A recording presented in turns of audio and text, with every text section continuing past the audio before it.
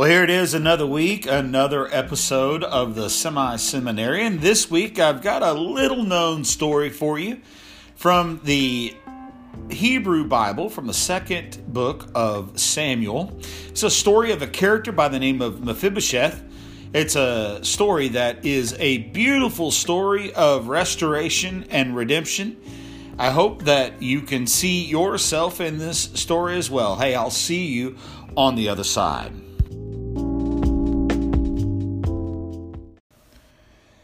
Now, this episode is the story of a biblical character in the Old Testament named Mephibosheth. Now, you might be thinking, who?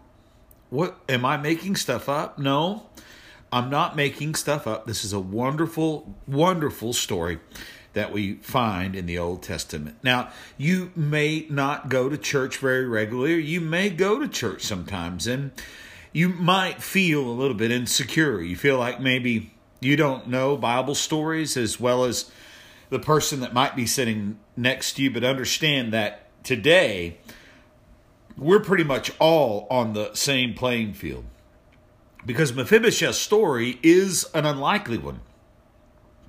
It's one that's not taught a whole lot, but it is a beautiful, beautiful story. The story starts for us in the second book of Samuel in chapter 4, verse 4. And Hebrew scripture says this: Saul's son Jonathan had a son named Mephibosheth, who was crippled as a child. He was 5 years old when the report came from Jezreel that Saul and Jonathan had been killed in battle. Now, let's just pause for a second, because it's very important to understand the power of this story. It's important that we get the context of these characters who are in the story. So we're going to kind of rewind a little bit right off the bat, and we're going to take a deeper look at this. So King Saul, right? At this time, he was the king of Israel. He's the current king, King Saul. His son is Jonathan. And it's important to know that. Then we've got our character of the story today, Mephibosheth, who is Jonathan's son, or Saul's grandson. And then we're going to have David. And David is going to eventually succeed Saul as king and become the king after Saul. And also note that this is David as in David and Goliath, the guy who kills the giant that we all know. That it's that David. So these are our characters.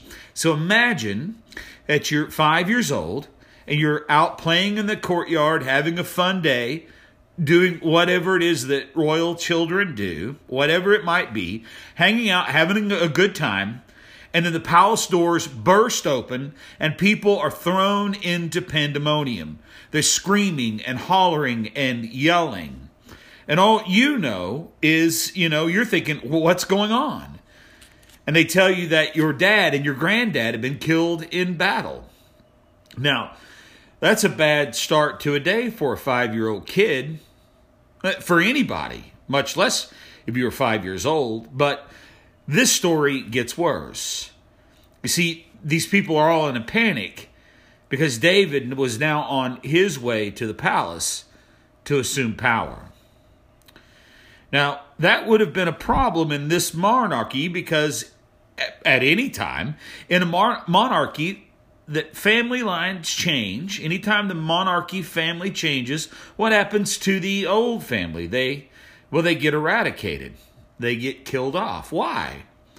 Because you don't want a potential heir to the throne to be alive. So everybody in the palace is freaking out, knowing that they're going to get killed, including Mephibosheth. Now, why would that be? Because his dad had been killed and his grandfather, and that would have put him next in line. Therefore, Mephibosheth would have been the number one guy to go, right? So Mephibosheth's there. He's 5 years old. My grandfather, my dad are both dead. And then, well, David's coming. Now understand the context for this 5-year-old boy.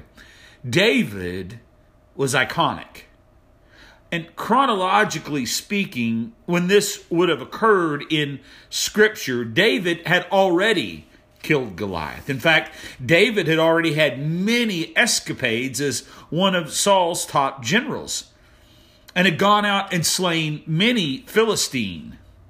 In fact, there's a scripture in the Old Testament where people sang a song and said, Saul, he's killed his thousands, but David, his tens of thousands. David was an icon. Also, David and Mephibosheth's father, Jonathan, were really good friends.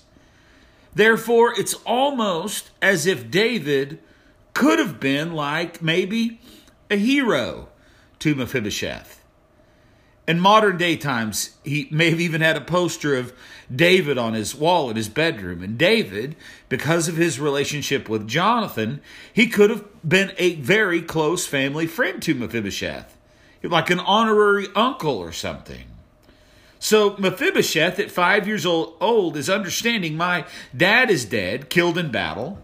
My grandfather's dead, and now David, well, everything's going to be okay because now David's coming.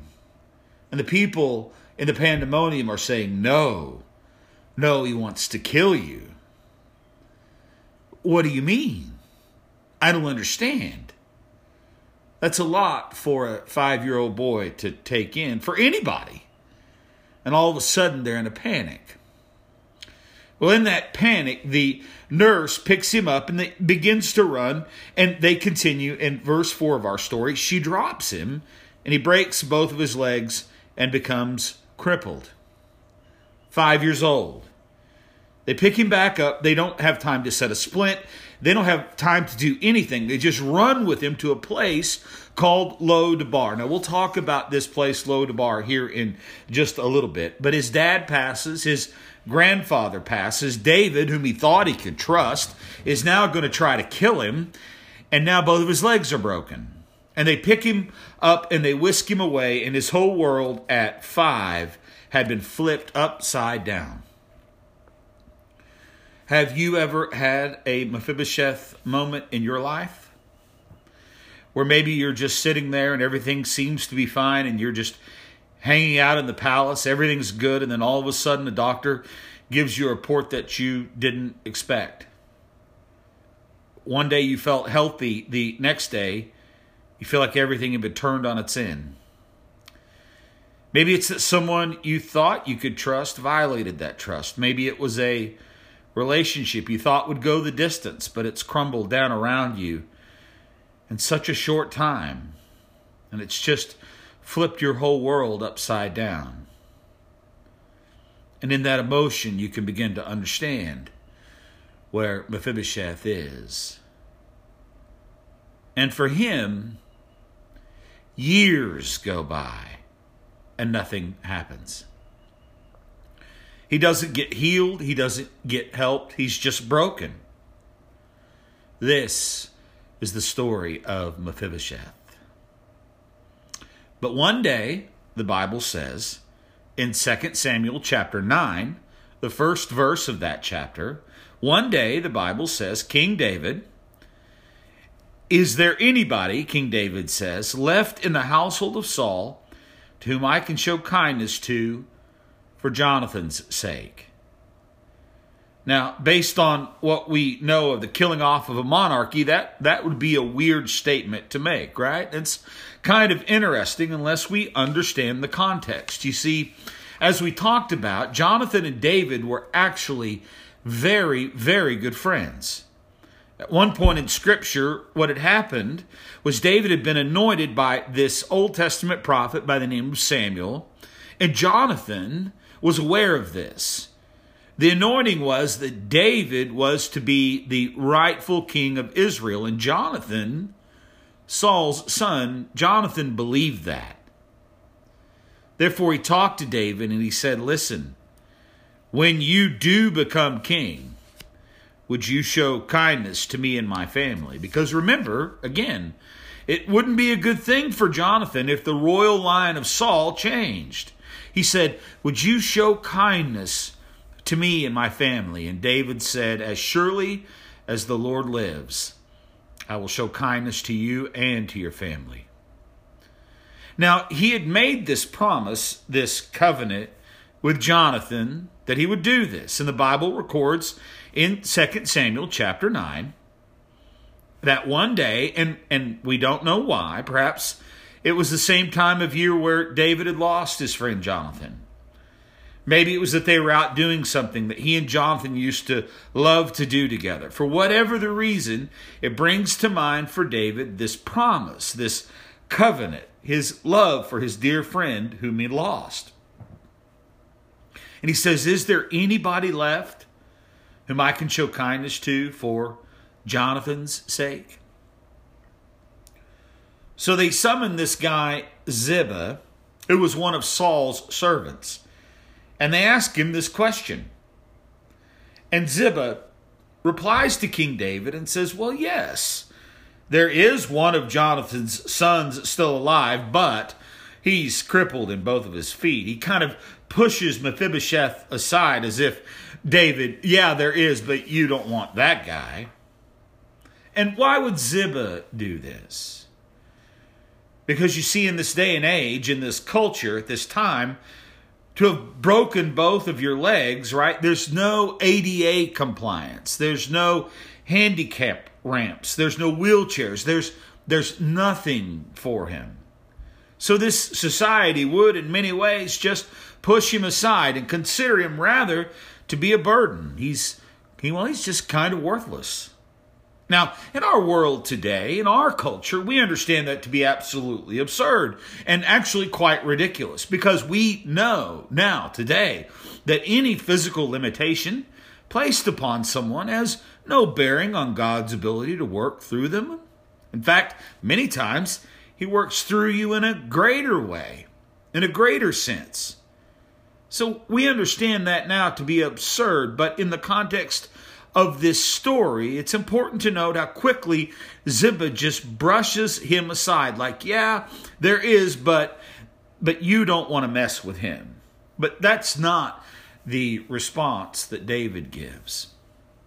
He says, well, where is he? I want this kid.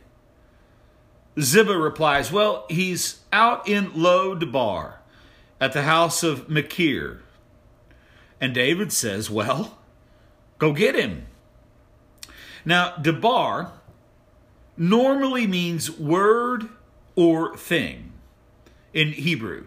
The prefix lo is a negator. Thus, the term Lo Debar would mean no word or no thing. This is a town's name that's not complimentary. The name may or may not have been an apt description of this town. We don't know. If it was an apt description, it may have been perhaps lacking good pasture, or it just may have been insignificant, a nothing town. In English, we might say it's the middle of nowhere. In fact, in 1 Chronicles chapter 8, it's important to note that in the genealogy of King Saul, Mephibosheth wasn't even this young man's name. His given name was Meribal, which means an opponent of Baal. Now, Baal was a Hebrew scripture false god. So it's as if his father, Jonathan, had named his son Meribal, saying, you are of royal lineage. You are an opponent of false gods. You are stately and you are royal. You are my son, Meribal. But his name got changed to Mephibosheth, which means the son of shame or shameful thing. So you could imagine, 5 years old, you've lost your father, you've lost your grandfather, your legs have become broken. Those whom you thought you could trust, you can't. You're taken away from a palace and you're left out in some place called Lo Debar, the middle of nowhere. And your name has been changed from an opponent of Baal, false gods, to Mephibosheth, you son of shame. So Mephibosheth had lived many, many years in Lo Debar. We don't know how many. The Bible's not very clear on this, but we do know that by this point in the story, when he interacts with David again, he's grown. He's not a little kid anymore. And he's out there, and Ziba comes to his door and knocks and says, it's Ziba, and I'm here from the palace, and King David now wants to see you. Now, for Mephibosheth, is this a good day? Would he perhaps think, sweet, man, I have been waiting for this moment? No. It is the incarnation of all of the fear and the worry and the terror that has haunted him for years. And it is all convening at his door in this moment. Because he had to grow up hating David. Because it's David's fault that I'm out here in this desolate place. It's David's fault that I'm a fugitive. It's David's fault that my legs are broken. It's David's fault. And now David wants me dead. And I knew this day was coming. They've been telling me that this day has been coming for years and years. And now, today, the day has come. But this is where this story takes an unlikely turn. We see David's response to be quite different than what Mephibosheth had thought. Let me pick up here in verse 7 of the 9th chapter of 2 Samuel, where the Bible says, "Don't be afraid," David says, right? Because Mephibosheth at this point had been brought before him. He says, "Don't be afraid. I intend to show you kindness because of my promise to your father Jonathan. I will give you all of the property that once belonged to your grandfather Saul, and you will eat here with me at the king's table." Mephibosheth bowed respectably and exclaimed, "Who is your servant that you should show such kindness to a dead dog like me?" What a horrible thing to say about yourself, right? I'm a dead dog. Then we almost see why. Right here in the next verse, it says, all of these years of hiding had made Mephibosheth think of himself as worthless. Have you ever found yourself at a place where you kind of felt like you'd become worthless, or maybe you weren't worth of anything? Maybe you felt inadequate for the task, whatever that task might be, that's been put in front of you. You see, for Mephibosheth in this moment, as he's receiving this blessing from King David, everything that he had believed and everything that he had known and everything that he had internalized about David had been wrong. He had been confused, trying to figure out what is going on. He had to be bowing, waiting, knowing, coming to the palace, waiting for that sword to come across his neck. But it didn't happen. Everything that he had thought, everything he assumed was about to happen, everything he knew David stood for, everything he knew David wanted to do to him was wrong. And in the same way, many of us find ourselves pushing ourselves spiritually out to a place like Lo-Debar, a desolate place spiritually, where we begin to believe and we internalize the things that we think about God. We think God's mad at me because I haven't been doing what I probably should be doing for him. Or, you know what, he's mad at me and I know he's upset and God is just waiting to drop that hammer on my head. I know it's coming. Or maybe it's that you've carried guilt for years for something, friend, that wasn't even your fault. But for some reason you carry that guilt and you think that God is upset with you or angry with you in some way. And I am here today to tell you that is just wrong.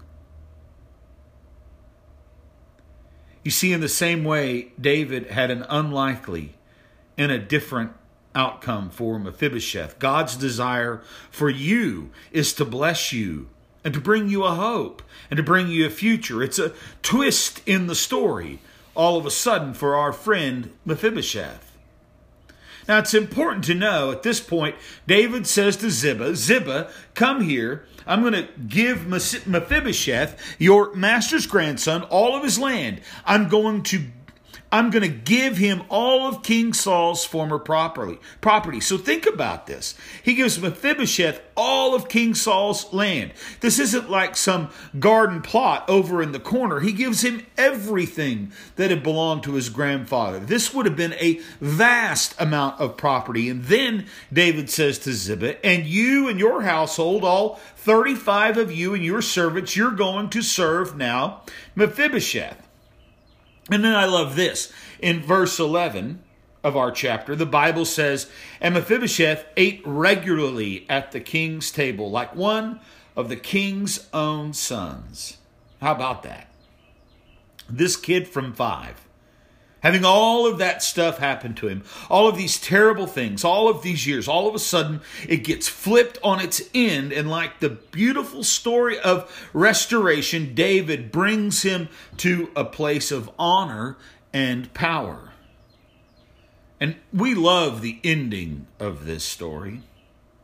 We love it when we see somebody who really didn't deserve whatever, and they'd dealt a hard deal, and all of a sudden they end up being restored and they're vindicated, and we just want to stand up and shout and high five people. Why is that? We love seeing things like when somebody who never got the chance, but then they had a great voice, and they jump on a stage and they stand in front of a few judges. They get a couple of chair turns, and the next thing you know, they're the next pop icon. And we step back and we high-five each other and we think, yeah, did you see them, man? They were so good. And we love it. And we cheer them on because we love to see the underdog. Or like when maybe some tragedy strikes and we see a family lose a father, and all of a sudden the mom's doing everything she can to keep things together, and the house starts to fall down around them and it's in disrepair and they don't have the money, and then people swoop in and they kind of take this broken down house and they create a castle out of this thing in 1 week. And then they stand in the street and they say, move that bus. And people are crying in the street. Why? Because we love to see these stories of mercy and redemption. We love it. Because these types of stories, this story of Mephibosheth and this little boy who had this terrible beginning yet ends up with this beautiful ending, that type of story is etched in the very DNA of our souls. Because we've got to understand that we are Mephibosheth. See, the story of Mephibosheth is a true story from the Old Testament that is an allegory of what Jesus Christ has done for you and for me. And you might be listening and think, well, what do you mean I'm Mephibosheth? How are you like Mephibosheth? Well, first of all, we're all fallen and broken. Now, you might not be fallen and broken physically, but every single one of us are fallen and broken spiritually. And we read in the letter to the Romans in the 3rd chapter, the 23rd verse, the Bible says, we've all sinned and fallen short of God's standard. In the same way that Mephibosheth had fallen and was broken, we too are fallen and broken. Another thing, the great thing about this story is that Mephibosheth wasn't just left there. And we too, like Mephibosheth, are pursued by the king. Just as Mephibosheth was pursued by King David, we're pursued by the king. Not a king that's here on earth that can grant us land or wealth, material possessions. We're pursued by the King of Kings and the Lord of Lords. We're pursued by Jesus Christ. The Gospel according to John, in the 3rd chapter, the 17th verse, the verse after the one that we all know if we've watched a football game. The Bible says, for God did not send his Son into the world to condemn the world. In fact, he had something rather unlikely.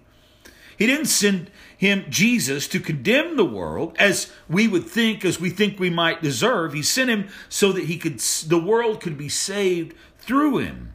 And like Mephibosheth, that's an unlikely twist to the story. And that is the same, is true for all of us.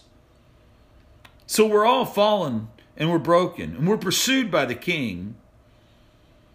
And lastly, the king's table covers our sin.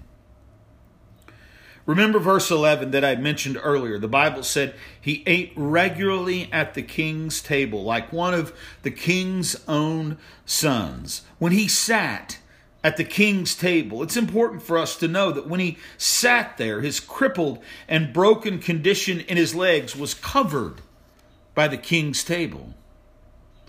And when people looked on at Mephibosheth, they didn't see a broken young man. They saw someone who was of power, of position, one who had been granted access to the king. They saw someone who sat there like one of the king's own sons. In the same way, the sacrifice of Jesus on the cross, his blood that was shed for us, covers our spiritual broken condition. And we're made whole and complete at the king's table because of the sacrifice of Jesus, covering our sins in the same way that King David's table covered Mephibosheth's broken condition. You see, we're made whole. We're made complete. Underneath the power of Jesus' sacrifice, the forgiveness of our sins, we too are made one like the king's own sons. And friend, you may think that you're broken and useless. But God says that you're chosen and that you're invited to the table. In the Gospel according to Luke, in the 22nd chapter, Jesus said these words in verse 29, I now grant you the right to eat and drink at my table and in my kingdom. Verse 13 of our story in 2 Samuel chapter 9, and Mephibosheth, who was crippled in both feet, lived in Jerusalem and ate regularly at the king's table. We, knowing that we are Mephibosheth, right? You could just insert your name there. And you who were broken now eat regularly at the king's table. Because you see, we're all fallen and broken, but we were pursued by the king. And the king's table, friend, it covers our sin. And even though we may think that we're broken and useless, oh no. God says that we are chosen and invited. That's something to be thankful for.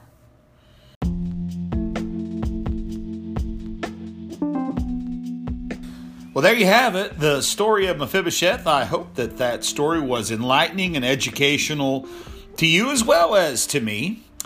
Hey, listen, friend, if you enjoy what we're doing here at the Semi-Seminarian, I'd like for you to take just a few moments, however it is that you listen to your favorite podcast. First of all, I certainly would hope that you'd subscribe to our podcast. And if you could take the time to rate and review what we're doing here at the Semi-Seminarian, it helps get the word out to other people.